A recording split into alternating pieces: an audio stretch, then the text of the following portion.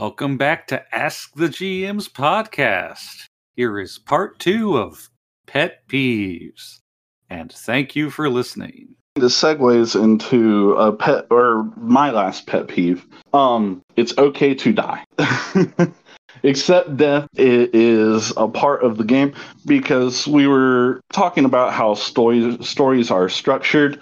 And what is the point of playing a story if there is no risk to it? Because once there's no risk, there's no tension. I mean, what's the point? And there's got to be stakes. And, one of our Gregs was saying, like, oh, that's stupid if, all your characters, growth goes into nothing. Well, Zach was saying that, me and Rob's characters were some of the best, and Lindsay's characters were some of the best he's seen, I guess, maybe us produce. And my character kind of came to a head whenever he had a self-sacrificing moment to save the party. Oh, your death was spectacular. I loved it. And it made that character insanely memorable for me, that my death was able to help the group carry on in the game. And so, deaths can be way more meaningful than a life full of just nothing. Well, I do love your character death, and that the other example is Ian in Masks when you went bonkers. That entire thing in the pyramids was memorable for that.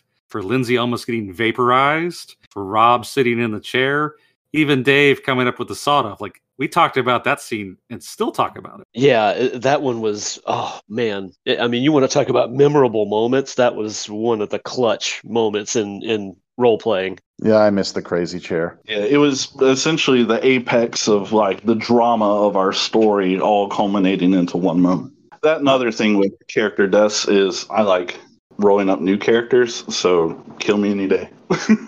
Yeah, it's like you said, if the character can't die, then what's the point? And also on the other side of that, like, the stakes both need to be there, and also in another way of thinking about it, there are no stakes, like, for you as a real life person. Because if you die, like, yeah, sure, like, maybe you put some effort into that character and that can be a bummer, but it's not like you can't just roll up a new one. Like, this is all a make-believe story. We can just put you right back in it in a different way. So there's no real consequence to it. So why should you be afraid of that? Yeah, I don't know what it is. I completely agree with you guys. I think character death can add to the story. Sometimes it's just unfortunate and it doesn't add anything and it just happens. But I think that in a way, Dungeons and Dragons probably conditioned a lot of players, especially if that's what they started playing was D&D. I think that game conditions players to be very averse to death because you want to get to level 20 or 15 or whatever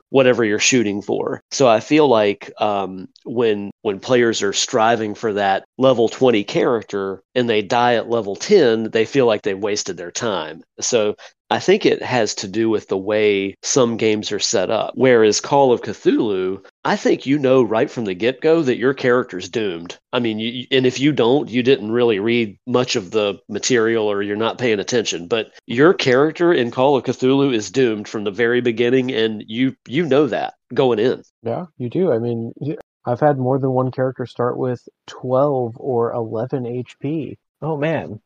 And anything can kill you in Call of Cthulhu, like pitchforks and such. Yeah, I was going to call that out. Lindsay taking that pitchfork. That's at 11. I have 12 HP. It's like, yeah, that probably got very close to just ganking you. And, I know we said we're not actors because we're not, but what is, and I'm going to use a Futurama reference here, but isn't the best scene to act in a death scene? That's a good point. Or a scene where you're losing your mind. That's always fun too. Yeah. Yes. Yeah, that's a great point. Like in Children of Fear, like we talked about when I said Pat's death was spectacular. Like, Pat, that was your moment, and you seized it, man. Like, you knew that you like landed on that death, and you were like, you know what? I'm going out with a literal bang, and it was awesome. Man. Own it. And Ian, just to what you were saying, that death was a bout of insanity that led to my death, that's even better. Oh, that's even better. It was funny that the dice led to the way they did because Zach required me to do a sanity check. I failed massively. I got an insanity, which in turn turned into like just bloodthirsty rage and Insane vengeance. rage.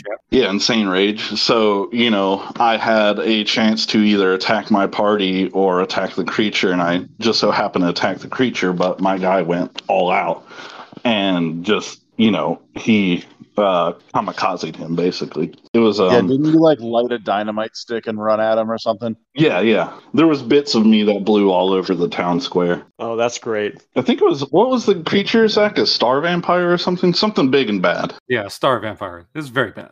Okay, my next topic is don't dig story holes. This was mentioned with Greg when he's digging around in that autopsy for more information when there was none. And Rob has also mentioned it in terms of like understanding Western storytelling. Don't dig a hole that doesn't go anywhere. Don't go into an alley and expect it to be a road. Yeah, this just brings me back to like being in film school in a screenwriting class. Like when you write a scene, you write all this stuff and then you go back and read it to edit it, and you're like, all right, you put in a lot of useless information that, like, sure, it's stuff that happened, but if it doesn't move the story forward, there's no need for it to be there. So you don't need to, like the alien autopsy thing that we already talked about, like that, you might have had a thought there, but it's not doing anything for the story. Cut it out. It takes time. It takes time from everybody. Everybody's time is valuable, so no need to poke holes in a already fictional story. Yeah, I mean, just read the cues because it could, because I get it. On the surface, autopsying an alien body seems like you would get something from it, but as soon as the keeper says it's no good, nothing's there, just read the cues. That's it. Move on to something different. Ian, do you have another topic? Yeah, sure. I'm gonna go with. Oh man, this is a tough choice. Let's go with bullying. I've seen this happen at the table, not particularly at our table, but I've seen this happen in the past. Probably more when I was a teenager, but I've seen it some when I'm an adult. Just any form of bullying at the table is not fun. I played in a game shortly. This was right after I moved to Wilmington in 2005. This is probably 2006 or 7, and I was DMing it. And it was two of the players, they were roommates, and you could tell that there was friction between them. And one of the roommates would constantly belittle the other one, talk down to them. It was just generally uncomfortable, and just like witnessing bullying in school, it's not cool to see it at a game either. It must be hard to police as well. Like you don't want to get in between that. Oh, Brian, it's so awkward when there's that kind of, but because you're going to have a conversation with someone, and it's not going to be a fun conversation. It feels like work. I'm glad that we don't really have that in our group, because that would just be another thing that pushes my jackass button, and I would not be able to resist inserting myself, and then it would just get worse. Yeah, I'm very pleased to say that we haven't had to deal with that in our group. Brian, do you have another topic? I do. I have one more, and this is so again a little more objective than paying attention and lying about roles. It's more towards my second one. It's be original. This is role playing. You're allowed to move outside your comfort zone and try something new. If you're always the lawful good character or always a doctor and medic, maybe it's time to try something else. Or on the other side of that coin, if you're always playing yourself, are you really role playing? Yeah, Brian, that's when it gets me is when someone comes to the table and when they start playing, you get that person. Like that's all you get is them. And you had mentioned stepping out and doing something different.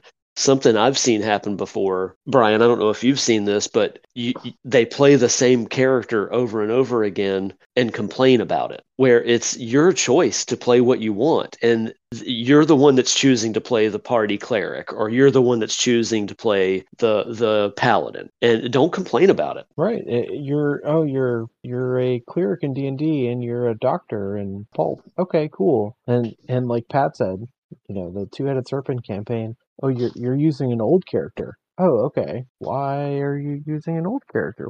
Why would you do that? Yeah, are you just here to kill time? Like, you got nothing better to do? Is that why you're here?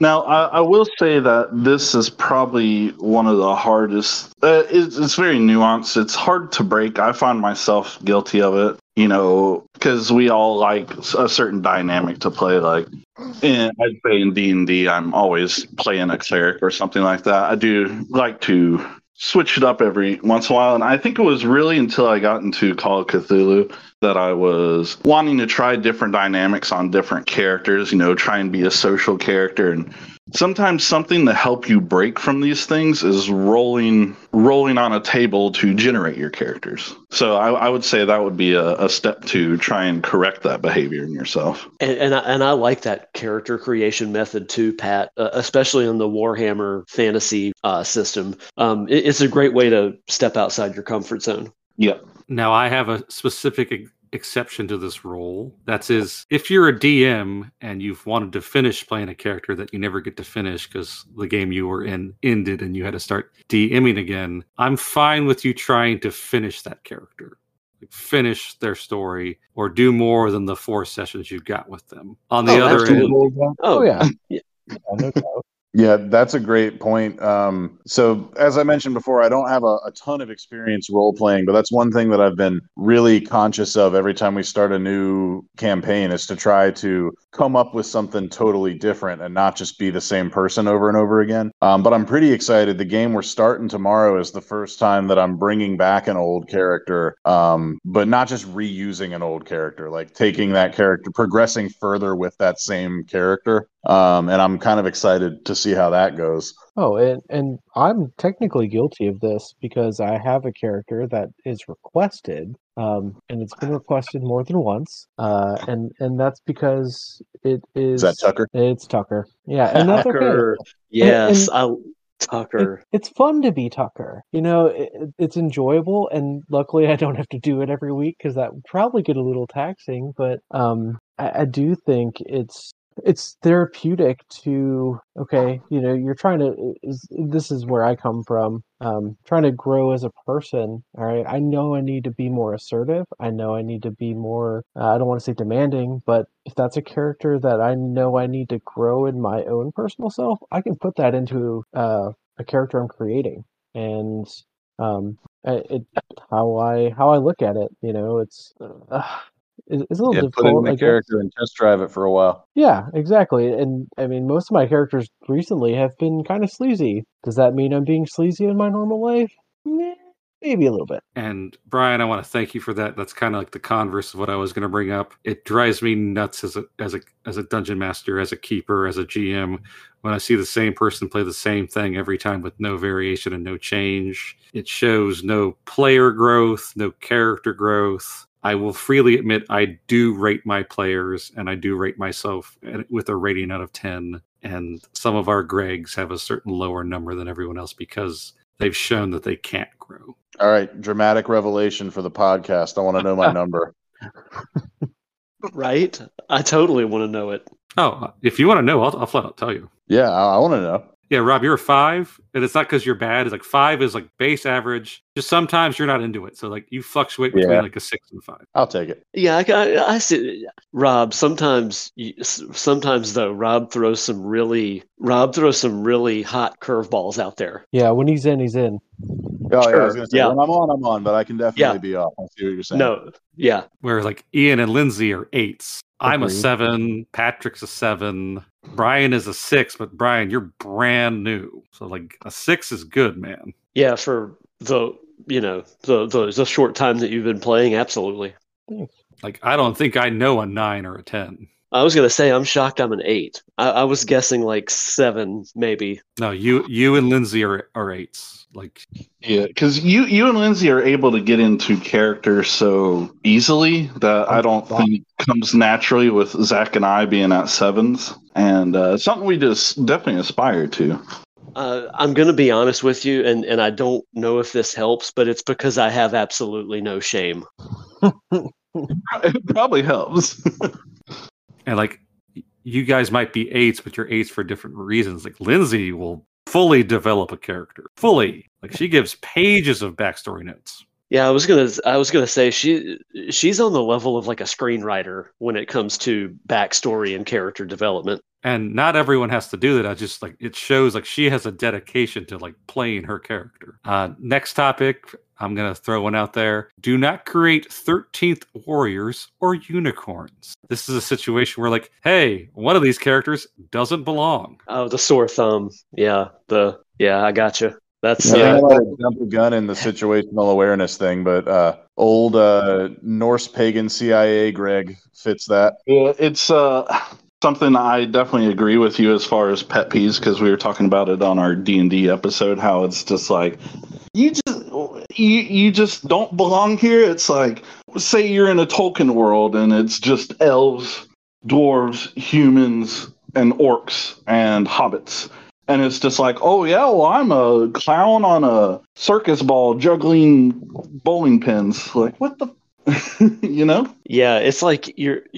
Oh, I'm a dwarven sorcerer. No, you're not. Shut up. Reroll your character. You know.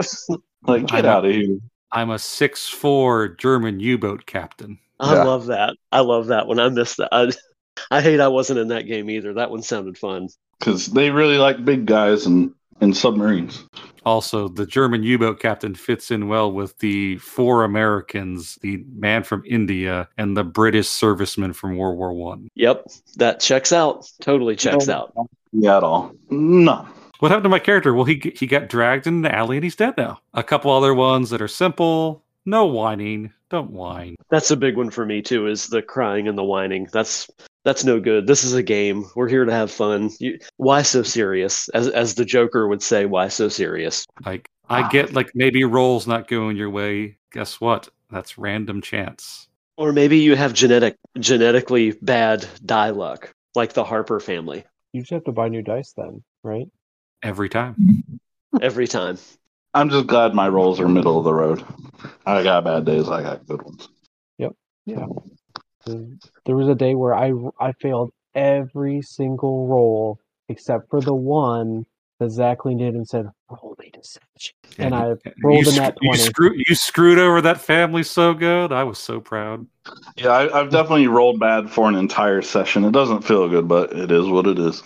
It happens. Yeah, it happens all the time. I remember that I can think of multiple games we've had at Cape Fear that I've didn't succeed a whole roll the entire game. I can definitely think of multiple ones. Ian, do you have a next topic? Yeah, I think I've got one last one here.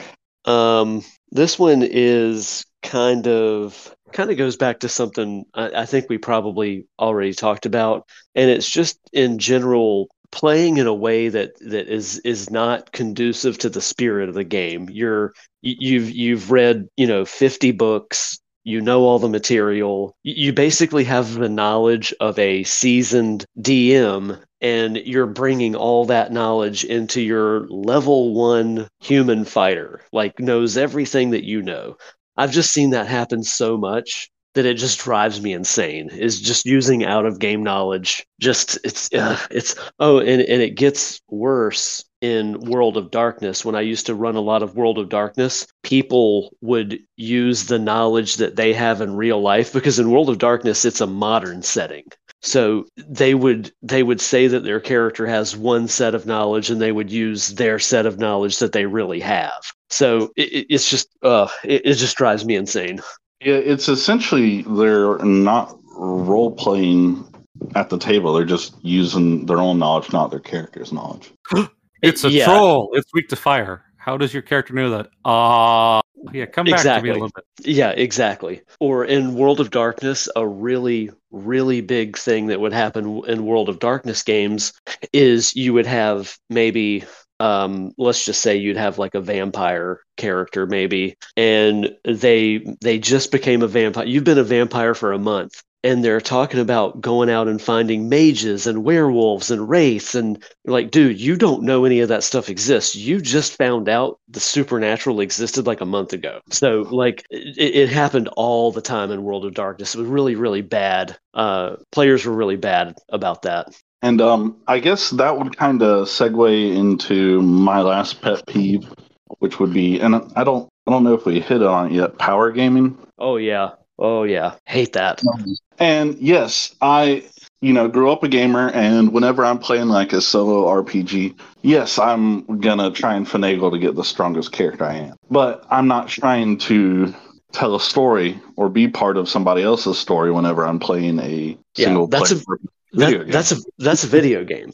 That's if that's what you want to do, if you want to go and be, I remember there was one player we had who made a character who had a bunch of rock throwing feats. It was a 3.5 game, and he was level like 6 and could throw boulders like a giant, but he was a medium-sized character because he just picked just the right amount of feats. And it's like, are you serious? Like, this is completely ridiculous. Or it's like, we know Polearm Master and Sentinel is good in combination.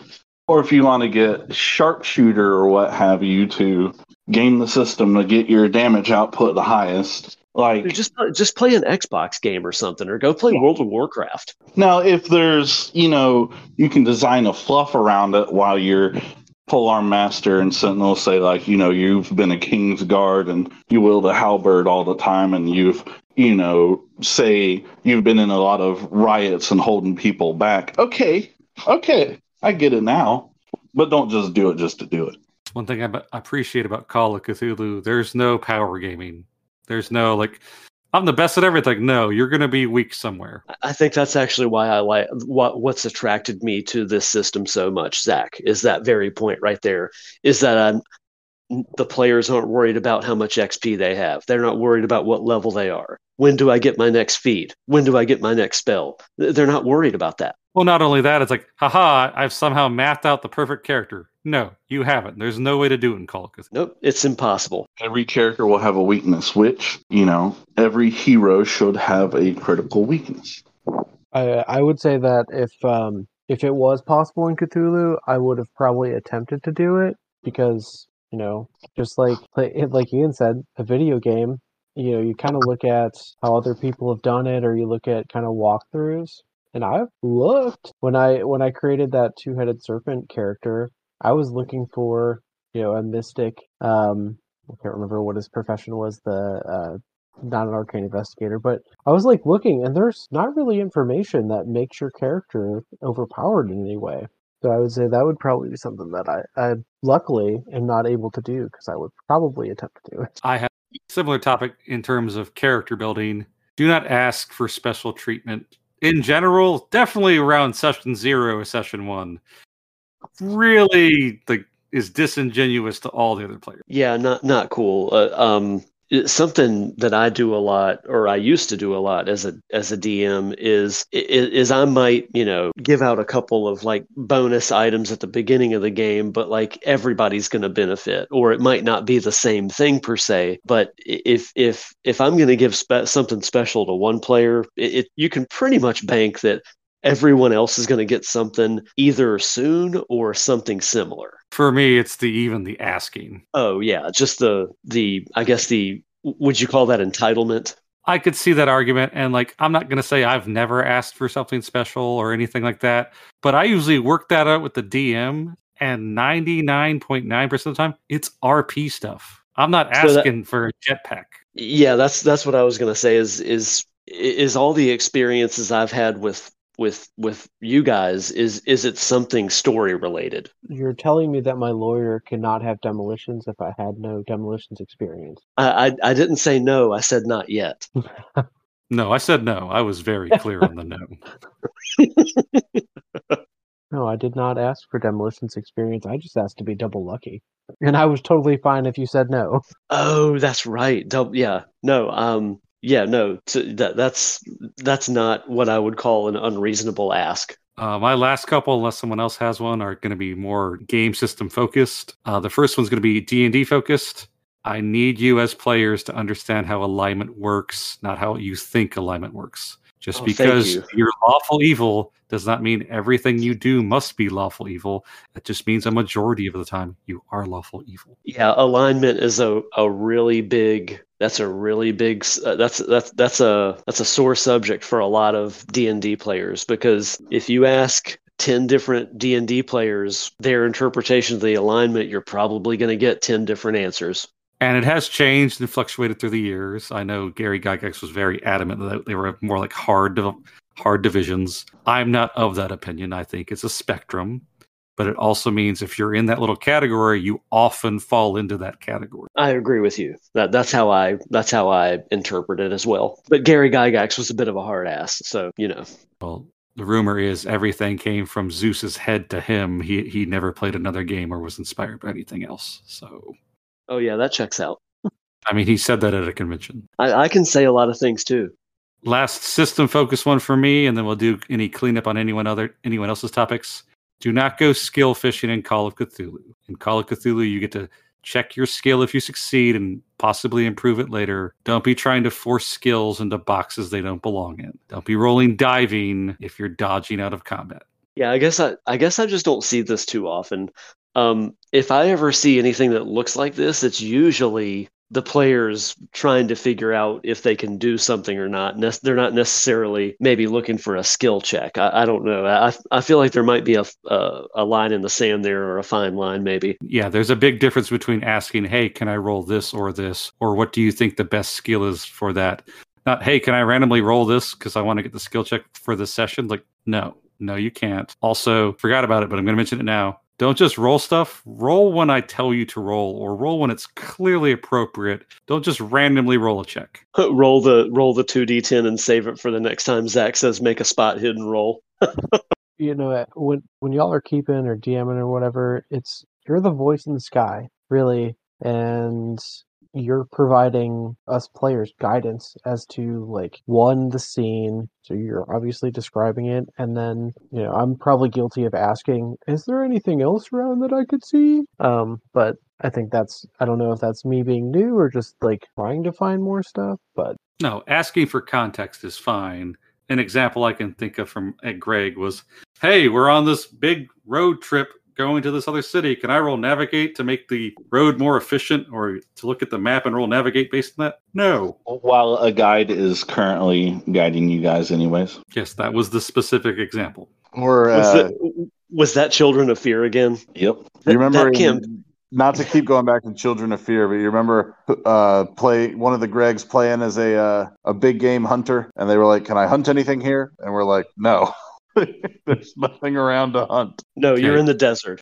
You're in the Gobi Desert. You can hunt sand. Does anyone have any other pet peeves, even if they're tiny ones? I've got not so much a pet peeve, but kind of like an overarching closing thought for my things. It ties together a lot of the pet peeves and a lot of things that we've talked about, and that's basically just participate in good faith, or to translate it, don't be a dick. If you're doing something, just be cool, and then everything will be fine. Hear. Be a good human, or whatever character, species, race you are. Be a good life form. Yeah, conscious being. Because secret guys, I'm going to tell all the players this, and everyone in this little room knows that too. If you're letting the keeper know or the DM know that you want to do a fun thing and it sounds awesome, probably going to let you because they want to do a fun, awesome thing. Like suplexing a giant snake in the nose. Yeah, sure. Go ahead and do that. Yeah, try it. Yeah. Brian, I recalled you attempted to jump off the top rope. It didn't succeed, but I was all for it. Yeah, I was attempting to land an elbow from 40 feet up and totally failed. And that was okay, The attempt it stuck with me, and that was entertaining in itself. Yeah, the only part of that is if the game master is telling you it's impossible, just back away and stop. But after that, if you're going to do the cool fun thing, they're into the cool fun thing. Absolutely. Abso-freaking-lutely. Yeah, Zach, I would like to stare at this paperwork for the next 40 hours. It's like, no, man, we're skipping the scene entirely. Zach, I want to deliver a 96-minute eulogy at a funeral in January in New York. After it snowed? Yeah, you did that. It was hilarious. I'd like to hypnotize a monkey so my friend can barter for its fire-cheating relic. Dope. I've never seen so many successful. Yeah, that's what I'm saying. I've never seen so many successful rolls in a row in my life. That was just amazing. Every single time, I was like, Zach, would this do anything? And he's like, I mean, it might. And we just got perfect rolls the entire time. I mean, and some of it's fun. As a player, you do want to put some questions in your game master's mind. Not scary questions, just more where is this going? This seems interesting. I know when Pat was running Two-Headed Serpent, I was in the room with Lindsay, and we were in interrogating or at least talking to a guy running a survey team, and while he's like showing Lindsay the map and everything, I locked the door. And if that conversation wasn't going to go the way I liked, that guy was going out the window. There was a lot of interesting situations in Two-Headed Serpent that while I was running it, I was like, let's see where this goes. Let's have fun with it. And, lo and behold, my players did not, fail to entertain me at all. And so some zany things happened, and I loved it. It was fantastic. I think what I appreciated about Pat running Two-Headed Serpent was you're very just hold the steering wheel with one hand. You know what I mean? You were the kind of keeper that was just I'm just going to hold on with one hand and let the players kind of guide me along. I like that. I think it was very free. It was nice. Mm-hmm. There's many moments where I was just like Ian got him and Zach, well, actually the whole party, into a terrible situation that could have ended up in a TPK.